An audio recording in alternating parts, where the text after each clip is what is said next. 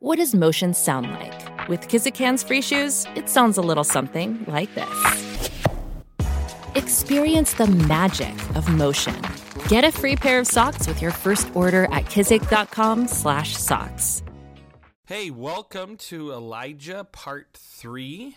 And we're going to find out more about the great story of Elijah here in a second. But I just wanted to say hi and maybe connect with some of my listeners, some of you that are enjoying the podcast. I just want to say, please like the Facebook page. And also, if you could maybe leave a comment or two, on the Facebook page, how things are going with the podcast, things you like. And I just want to thank those of you who have liked the podcast, and it's encouraging to know that some people are listening.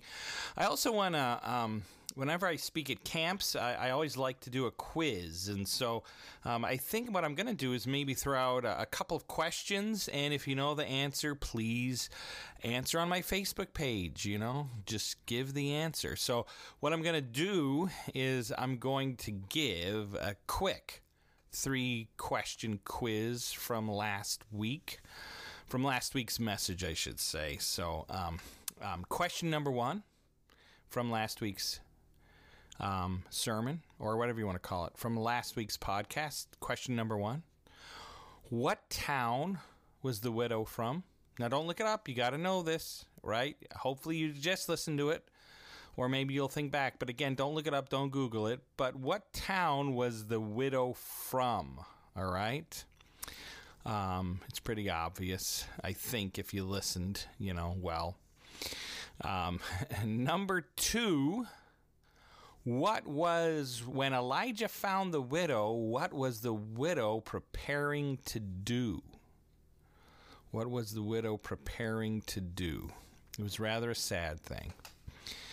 And finally, question number 3, where Elijah had to go was in the backyard of who? I mentioned last week that he hid basically in the backyard of someone very famous, or someone connected to someone famous in the story. So, hey, 3 questions just to get you thinking. And again, if you could answer on my Facebook page, let's get a little bit of discussion going, a little bit of chatting and talking to each other. It's sort of lonely out here in Podcastville on your own. But again, I hope you're enjoying the podcast. And again, hit like, leave some comments. I would love to hear from you. And answer those questions as we learn more about Elijah. And we now turn to Elijah Part 3, Elijah versus the prophets of Baal.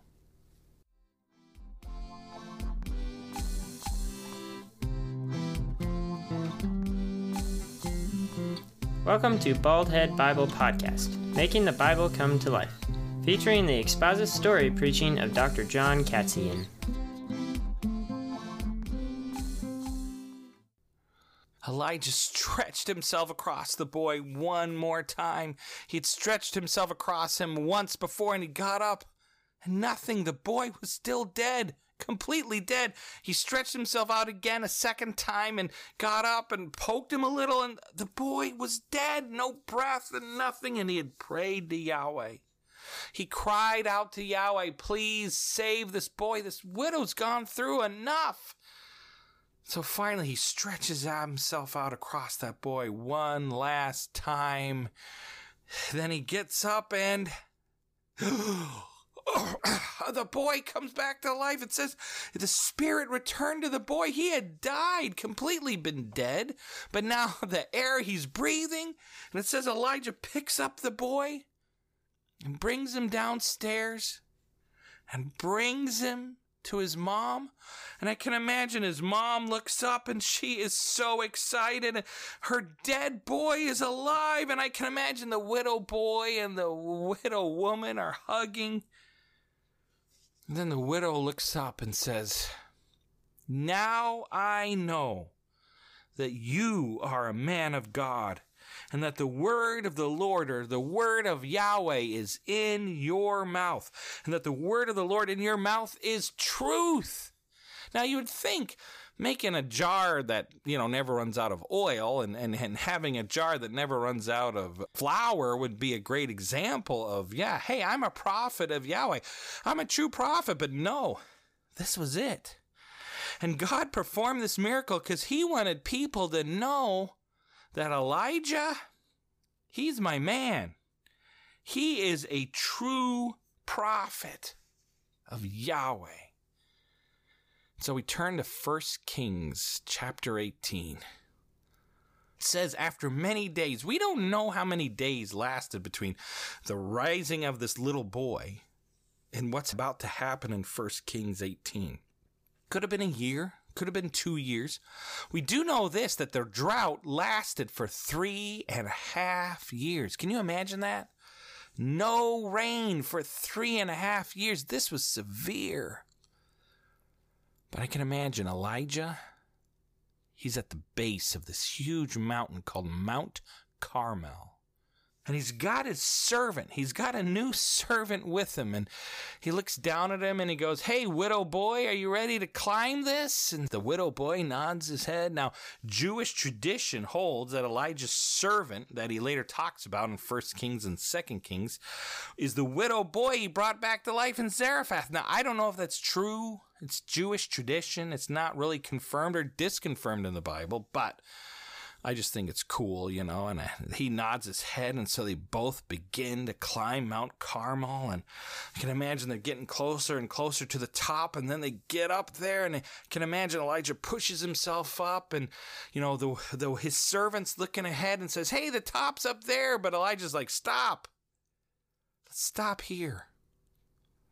Because in front of him is an old altar, broken down, falling apart.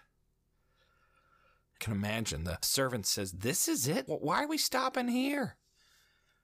And Elijah goes, this is where one of the most important battles in Israel's history is going to take place, right here. But why here? We're not even at the peak yet. And I can imagine Elijah says, see that altar? That old thing, the servant says, it's all broken and falling apart. It should be knocked down and not used to worship Yahweh. Because this used to be a wonderful altar to the worship of Yahweh. And I can imagine Elijah walks over to it, puts his hands on it and says, you know what? This represents exactly what Israel is right now. They're broken.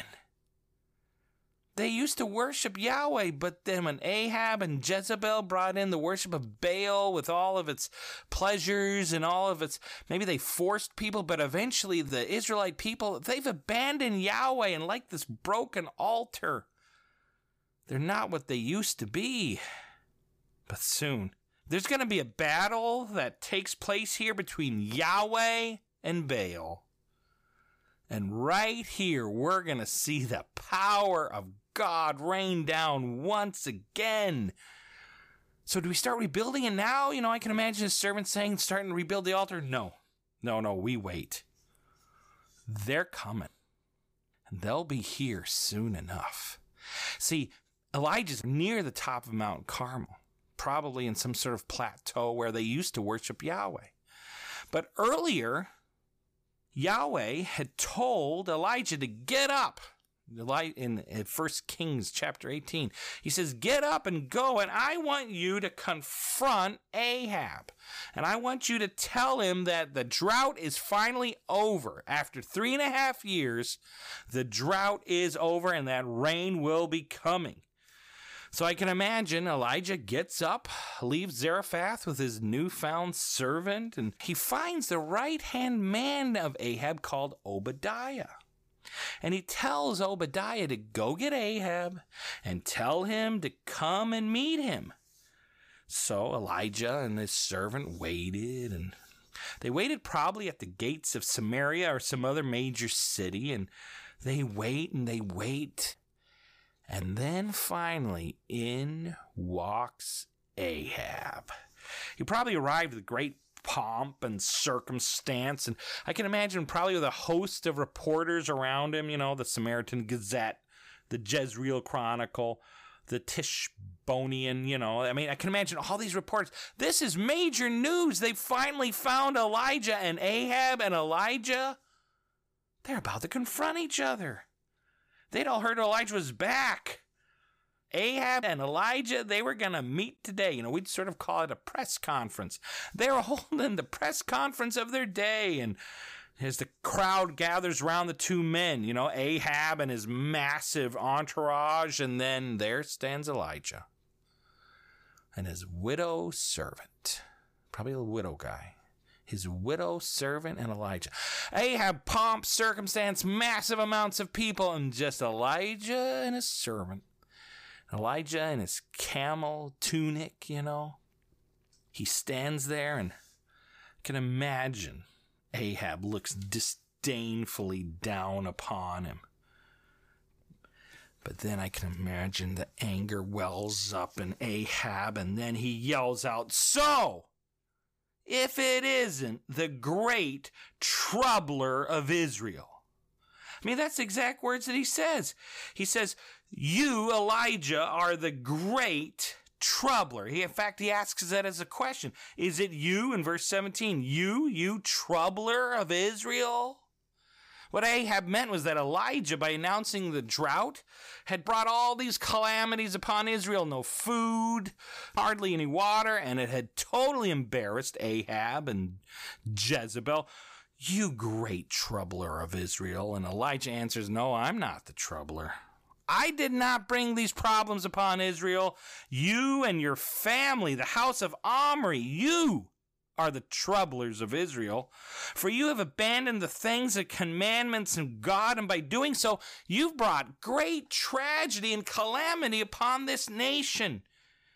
You pursue all these Baals and not the true and living God." I can imagine Ahab starts to whine. "No, I haven't," he says. "It's you making it never rain and making me and my sweet wife Jezzy look bad." Well, I can imagine. Elijah says, "The time has come to put up or shut up.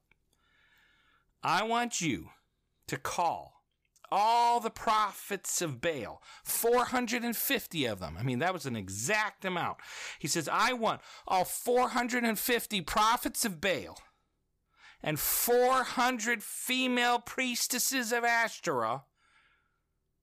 Bring them to Mount Carmel." And he leans in and he says to Ahab, "Bring him to Mount Carmel, and we will decide once and for all, who is the God of Israel? Is it going to be Baal, or is it going to be Yahweh?" Now, it's interesting. Mount Carmel is the perfect place to do battle between Yahweh and Baal. Why? Because the mountain itself borders between Israel, who Yahweh claimed as his own, and it borders between, again, the nation of Israel, who Yahweh claims as his own, and Phoenicia, the land where Baal was supposed to rule. And here Mount Carmel straddles, boom, right in the middle of the border between those two nations. Now, it's also interesting, Mount Carmel juts out into the Mediterranean Sea a little bit. And if you looked west, you could see the Mediterranean and all its splendor stretching out before you. And I can imagine there's Elijah looking at the Mediterranean Sea. And he looks over and he sees the land of Phoenicia ruled by Baal, and then he looks at Israel, which should be ruled by Yahweh. And he's thinking, this is going to be a wonderful battle. And it's interesting, he maybe looked up because Mount Carmel rises to 1,700 feet at its highest point. And this is a beautiful mountain and a beautiful place for God to display all his glory. So after a couple of days, the reporters arrive, followed by the people of Israel. I can imagine they begin to straggle in, a little bit at a time. Then arrives the grand show. Ahab and his royal entourage. Ahab's too good to probably climb up the mountain. He's probably being carried up the mountain on some sort of stretcher or some great throne with somebody feeding him grapes and switching out his headphones from his iPod whenever they got too sweaty, and fanning him with some great leaf, and Ahab, he's the king, the wonderful king. And behind Ahab are the 450 prophets of Baal. For some reason, the priestesses never made it. At least they're never talked about. But behind him are 450. Think about that. 450 people who worship Baal. 450 prophets against one Elijah. And these 450 prophets, right, are wearing long white robes, as I understand it, and some pictures I've seen of pointy white hats, These 450 prophets of Baal are following behind mighty King Ahab. They come to the top here where this altar is, and they place Ahab down. And so here they group together on one side of this plateau on Mount Carmel. And then slowly over the next day, I can imagine Ahab starts to set up tents. On one side is him and his entourage and 450 prophets of Baal. And the other side is Elijah. And then over the next couple days, thousands of Israelites show up because, they've heard the news. They've read the newspaper. They are not going to miss this. And so they begin to surround Elijah and his servant on one side. And I can imagine Ahab and his entourage on the other. I can imagine they sat down on the sides of the plateau so they could see the whole action. And then, finally, after being surrounded with wall-to-wall people, spectators and reporters, Elijah, all by himself, he speaks some mighty words. He looks up at all the people of Israel and says this: "How long will you limp between two opinions?" I mean, literally, the Hebrew word there is the idea of limping, never walking straight, or maybe hopping, this idea of hopping, jumping between these rocks, jumping between stones, leaping back and forth, limping along. But he says, how long, Israel, will you limp between two opinions? And that Hebrew word for opinion, again, is this idea of a cave or a hole that you've got to leap between. It also means basically you're divided. You are divided. And he says, how long are you going to limp between two different opinions? Then he says this: either Yahweh is God or Baal is God. If Yahweh is God, if the Lord is God, then follow him. Stop leaping between two opinions. Stop limping back and forth. If Yahweh is God, then follow him. But if Baal is God, then follow him. But just stop right in that fence, Israel. Stop right in the fence in the middle. You've got to choose. The people of Israel were fickle.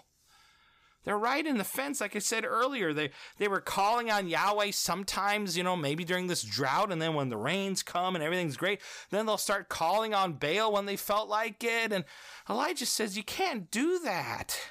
You have got to choose. Israel, are you going to follow God, or are you going to follow Baal? And I can imagine that question echoes out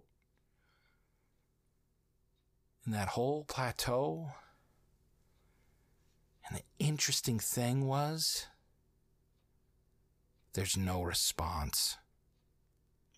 Israel said nothing at all. They answered with absolute silence. I can imagine they're utterly ashamed. I think we are in the same boat oftentimes with Israel, aren't we? I mean, we have to decide, who are we going to serve?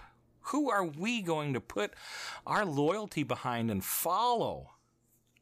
The people of Israel are embarrassed. They could say nothing in return, but it's a simple question. If you truly believe that Yahweh is God, then that should mean something. If you believe that God the Father sent his son Jesus and said, you know what, if you want to come to the Father, you have to come through Jesus. You have to accept my son as your Savior and see him as God and follow him and call upon his name as Lord. If you do that, then you're following me. The big question again and again is, what are you going to do with Jesus? And so many of us flip-flop. Sometimes we'll talk about Jesus, and then sometimes we follow the gods of money or lust or whatever it happens to be. But you know what's interesting? Jesus later on in the New Testament said, all of the prophets, Elijah, Isaiah, whoever it happens to be, are all summed up in this one idea, that you should love the Lord your God with all your heart, your soul, and your mind. And so I just want to encourage you today. That plea is still put forward to you today. The voice of Elijah should be in your ears. Next time you're tempted to sin, am I going to follow Yahweh? Or am I going to follow some other God? Maybe some of you have just been playing around with religion. Well, if Yahweh's true, if God is real and his son, Jesus, is real, then stop messing around and follow him. Well, the people have been caught in their hypocrisy and they were stunned in silence. Imagine it. Thousands of people said nothing. So then Elijah moves on and he goes, listen, this is what we're going to do. If you look over there, you'll see 450 prophets of Baal, but only one prophet of Yahweh. But you know what? Our God's so mighty. We're going to do battle anyway. So we have 2 bulls here. They were really difficult for me and the servant to get up here, but we did. I just want to say we hauled them all the way up the mountain. But they're the finest bulls in the area. And I want the prophets of Baal to have the first pick. You pick your bull. Go ahead. And then I want you to offer that bull to Baal. And I'm going to then take the remaining bull and offer him to Yahweh. And here's the challenge. The God who answers with fire by burning up the offering, his God will be Israel's God. Does that seem fair? He yells out to all of Israel. And this time the people answer with a resounding, yes, that sounds fair to me. And so the prophets of Baal take on that challenge. Because it hasn't rained for 3.5 years, and they've been shut off by this God Yahweh, and they've got to prove that their God is the true God.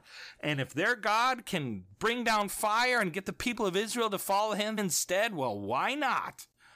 So they gather rocks, it says, and they begin to build their altar to Baal. I can imagine they build up the base platform with rocks and boulders, and then they take wood and they laid it upon the rock, and then they slaughtered the bull and laid him on top of the altar. Now remember, they had 450 prophets to do this. I can also imagine, Elijah's running around and makes certain they're not cheating, I see that cigarette lighter, drop it. No matches, put them down with the matches. So after the altar was complete, it's going to be a big rectangle altar, again with rocks at the bottom and boulders, and then wood on the top, and again with a bull hacked up on top of it.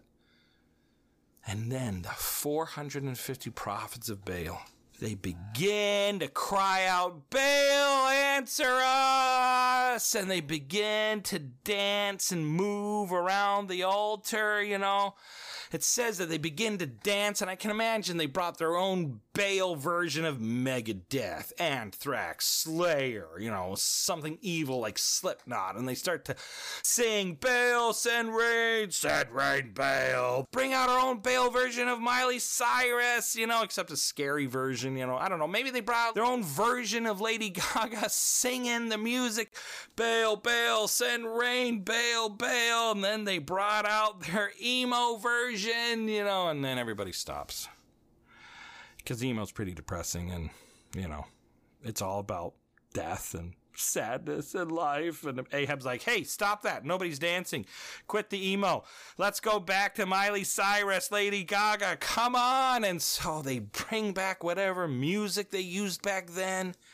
And they cried out and they danced and leapt. It says from morning until noon. And I can imagine about noon, Elijah gets, he starts snickering to himself and he can't handle it any longer. And he says, what a dance. You call that good looking? Man, that one guy keeps stepping on his sheets. And, he's probably saying this to himself. And then finally, it says here in 1 Kings 18, that he openly mocks them and begins to yell out, so where is Baal? You better shout louder. He can't hear you. Louder, cry louder. Oh, maybe he's thinking it over, Elijah says. Maybe he's gone on a long journey, or the worst one, maybe he's just asleep and he'll be back later. Or then my favorite mock of Elijah's is this one. He says, maybe he's pooping on the pot. I'm kind of busy right now. So Elijah basically says, hey, where's your God? Is he gone on a journey? Can't he hear you? Is he deaf? Or is he relieving himself in the bathroom? I mean, Elijah is just mocking these Baal worshipers. The Bible says that as these worshipers danced and called upon Baal, you know what the answer was? Nothing. No one answered. Nothing. It says there in verse 26, but there was no voice, and no one answered. And so from early morning to noon, they're dancing, they're singing, they're crying out. At noon, Elijah begins to mock them. But then, starting from noon to 3, things get ugly. Because they're getting no answer, and so they go even more frenzied. And it says they begin to cut themselves with knives and spears, and they would cut themselves with knives and spears to get the blood flowing, to then spread that blood on the altar. And back then it was a practice to hurt yourself to get the attention of your God. To say, look, I am such a follower of you, I will even cut myself. I will even hurt myself in your honor. And so from noon to 3, for 3 hours, they cut and hurt themselves. And again, the Bible says, no one answered. And then, even more telling, the Bible says, no one. In verse 29, no one answered. But then it says even more tragically, no one paid attention. There is no other God but Yahweh. There is no other God but the Lord. There is no other God but Jesus. All other gods are useless. Isaiah 44 verse 19. There's no other God. No one pays attention. No one answers. From noon till 3 p.m. in the afternoon, they're cutting themselves, they're dancing, they're screaming, and no one answers. Then Elijah says, all right, people, come over here and listen to me. So maybe they were all crowded around that altar looking to see what would happen. And so they all shuffle and move over to Elijah. And soon he begins to repair that broken down altar that used to be used to the worship of Yahweh. And he found 12 large rocks. 1, clunk. 2, this one will do. Each rock represents one of the tribes of Israel, the people God so dearly loved.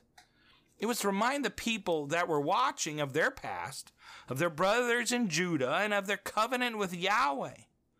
He then digs a trench around the altar. Again, it's this huge rectangle altar. Now remember, he's doing it all by himself or with a servant. Probably just 2 of them, I can imagine they're digging this trench around this altar, this big circular trench.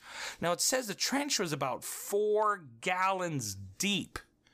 Now, your average pitcher on your table has 2 quarts, okay? And it takes 4 quarts to make a gallon. So imagine 2 of those pitchers on your average table. That's 4 quarts to make a gallon, and this trench was about 4 gallons deep. I mean, this was a big trench that Elijah and servant are digging around this altar that he's built. So he's digging this trench. It takes him a while to dig the trench. It takes him a while to find the 12 stones. And finally, he gets then the wood and puts it on top of the altar and gets that all set. And then he's got to get that bull and hack it to pieces, right? Now remember, they had 450 people to help them repair and build an altar, to help them cut up a bull. But I just can't imagine, how do you hack a bull into pieces? A servant maybe sneaks up behind it and jumps on it and then whoop, slits its throat, and then Elijah whacks off a leg, throws it on the altar, whack, hacks off a head, throws it on the, he basically chunks the torso into pieces. I mean, there is blood, I can imagine, flying everywhere. Sacrifice is nasty business. And I think it constantly reminded the priest of the great cost and evilness of sin. And so they heave the pieces of bull up on the altar. And there, that's it. He did the exact same thing as the prophets of Baal. He built an altar, put the calf, the bull, on top of the altar that he's going to sacrifice to Yahweh. And that'd be good enough, you'd think, right? Well, not for Elijah. He wants to totally prove to the people watching that Yahweh is God, because he goes even further. He wanted his people to know that this fire came from God and it was no show, no trickery on his part. He goes to his servant and says, all right, what I want you to do now is I want you to get 4 jars of water. Now remember, they're up on a mountain, so that is quite a long trek, especially if they get it from the river below the mountain. I can imagine maybe the servant says, hey, will some of you people watching come help me? And so they brought their 4 jars of water. All right, what do we do? Again, Elijah says, I want you to pour it all over this altar. And so they pour the 4 jars of water all over the altar. Then Elijah says, do it again. And so the servant's like, you've got to be kidding me. All right, they go back down and they get 4 more jars and they struggle to bring it up and whoosh, they throw it all over the altar. And Elijah says, great, you guys are doing such a great job. Could you go get another 4 jars of water? This will be the last one, I promise. I can imagine that guy saying, why not ask for the 3 jars up front? And Elijah says, hey, dramatic effect. It also builds tension. Now go do it. So go down the servant and all the people. They come back with 4 jars of water and they throw it all over the altar. I mean, there is so much water that says it flows all over the altar, and it even begins to fill up the trenches. I mean, if a normal guy had tried to light this thing, it would never light because it's wet. You can't light wet wood. And then Elijah finally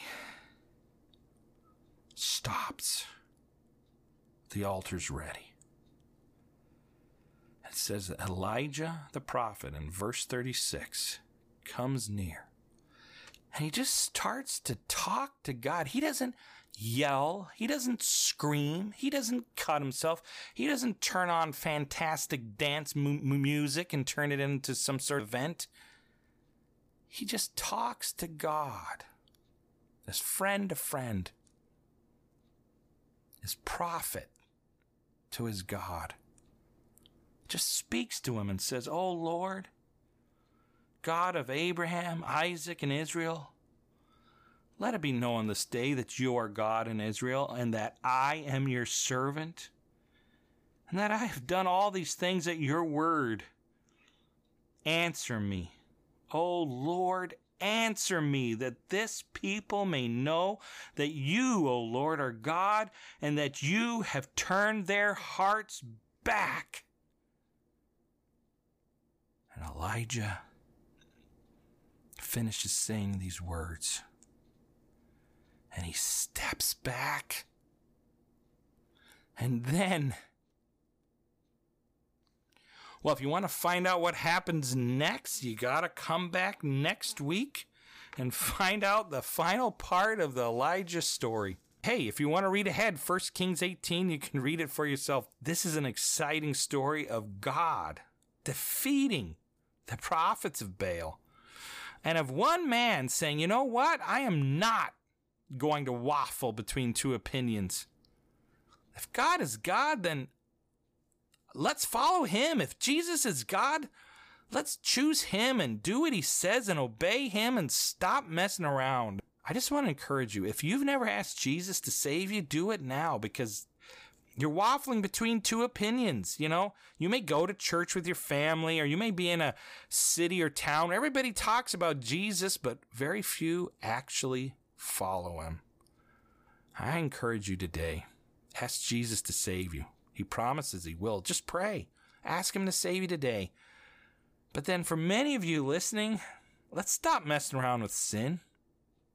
Let's stop messing around with the world and things that 1 John talks about, the lust of the eyes and the lust of flesh. Stop messing around with that. If God is God, if Jesus is God, if he is who he says he is, then let's put our faith and our loyalty behind him.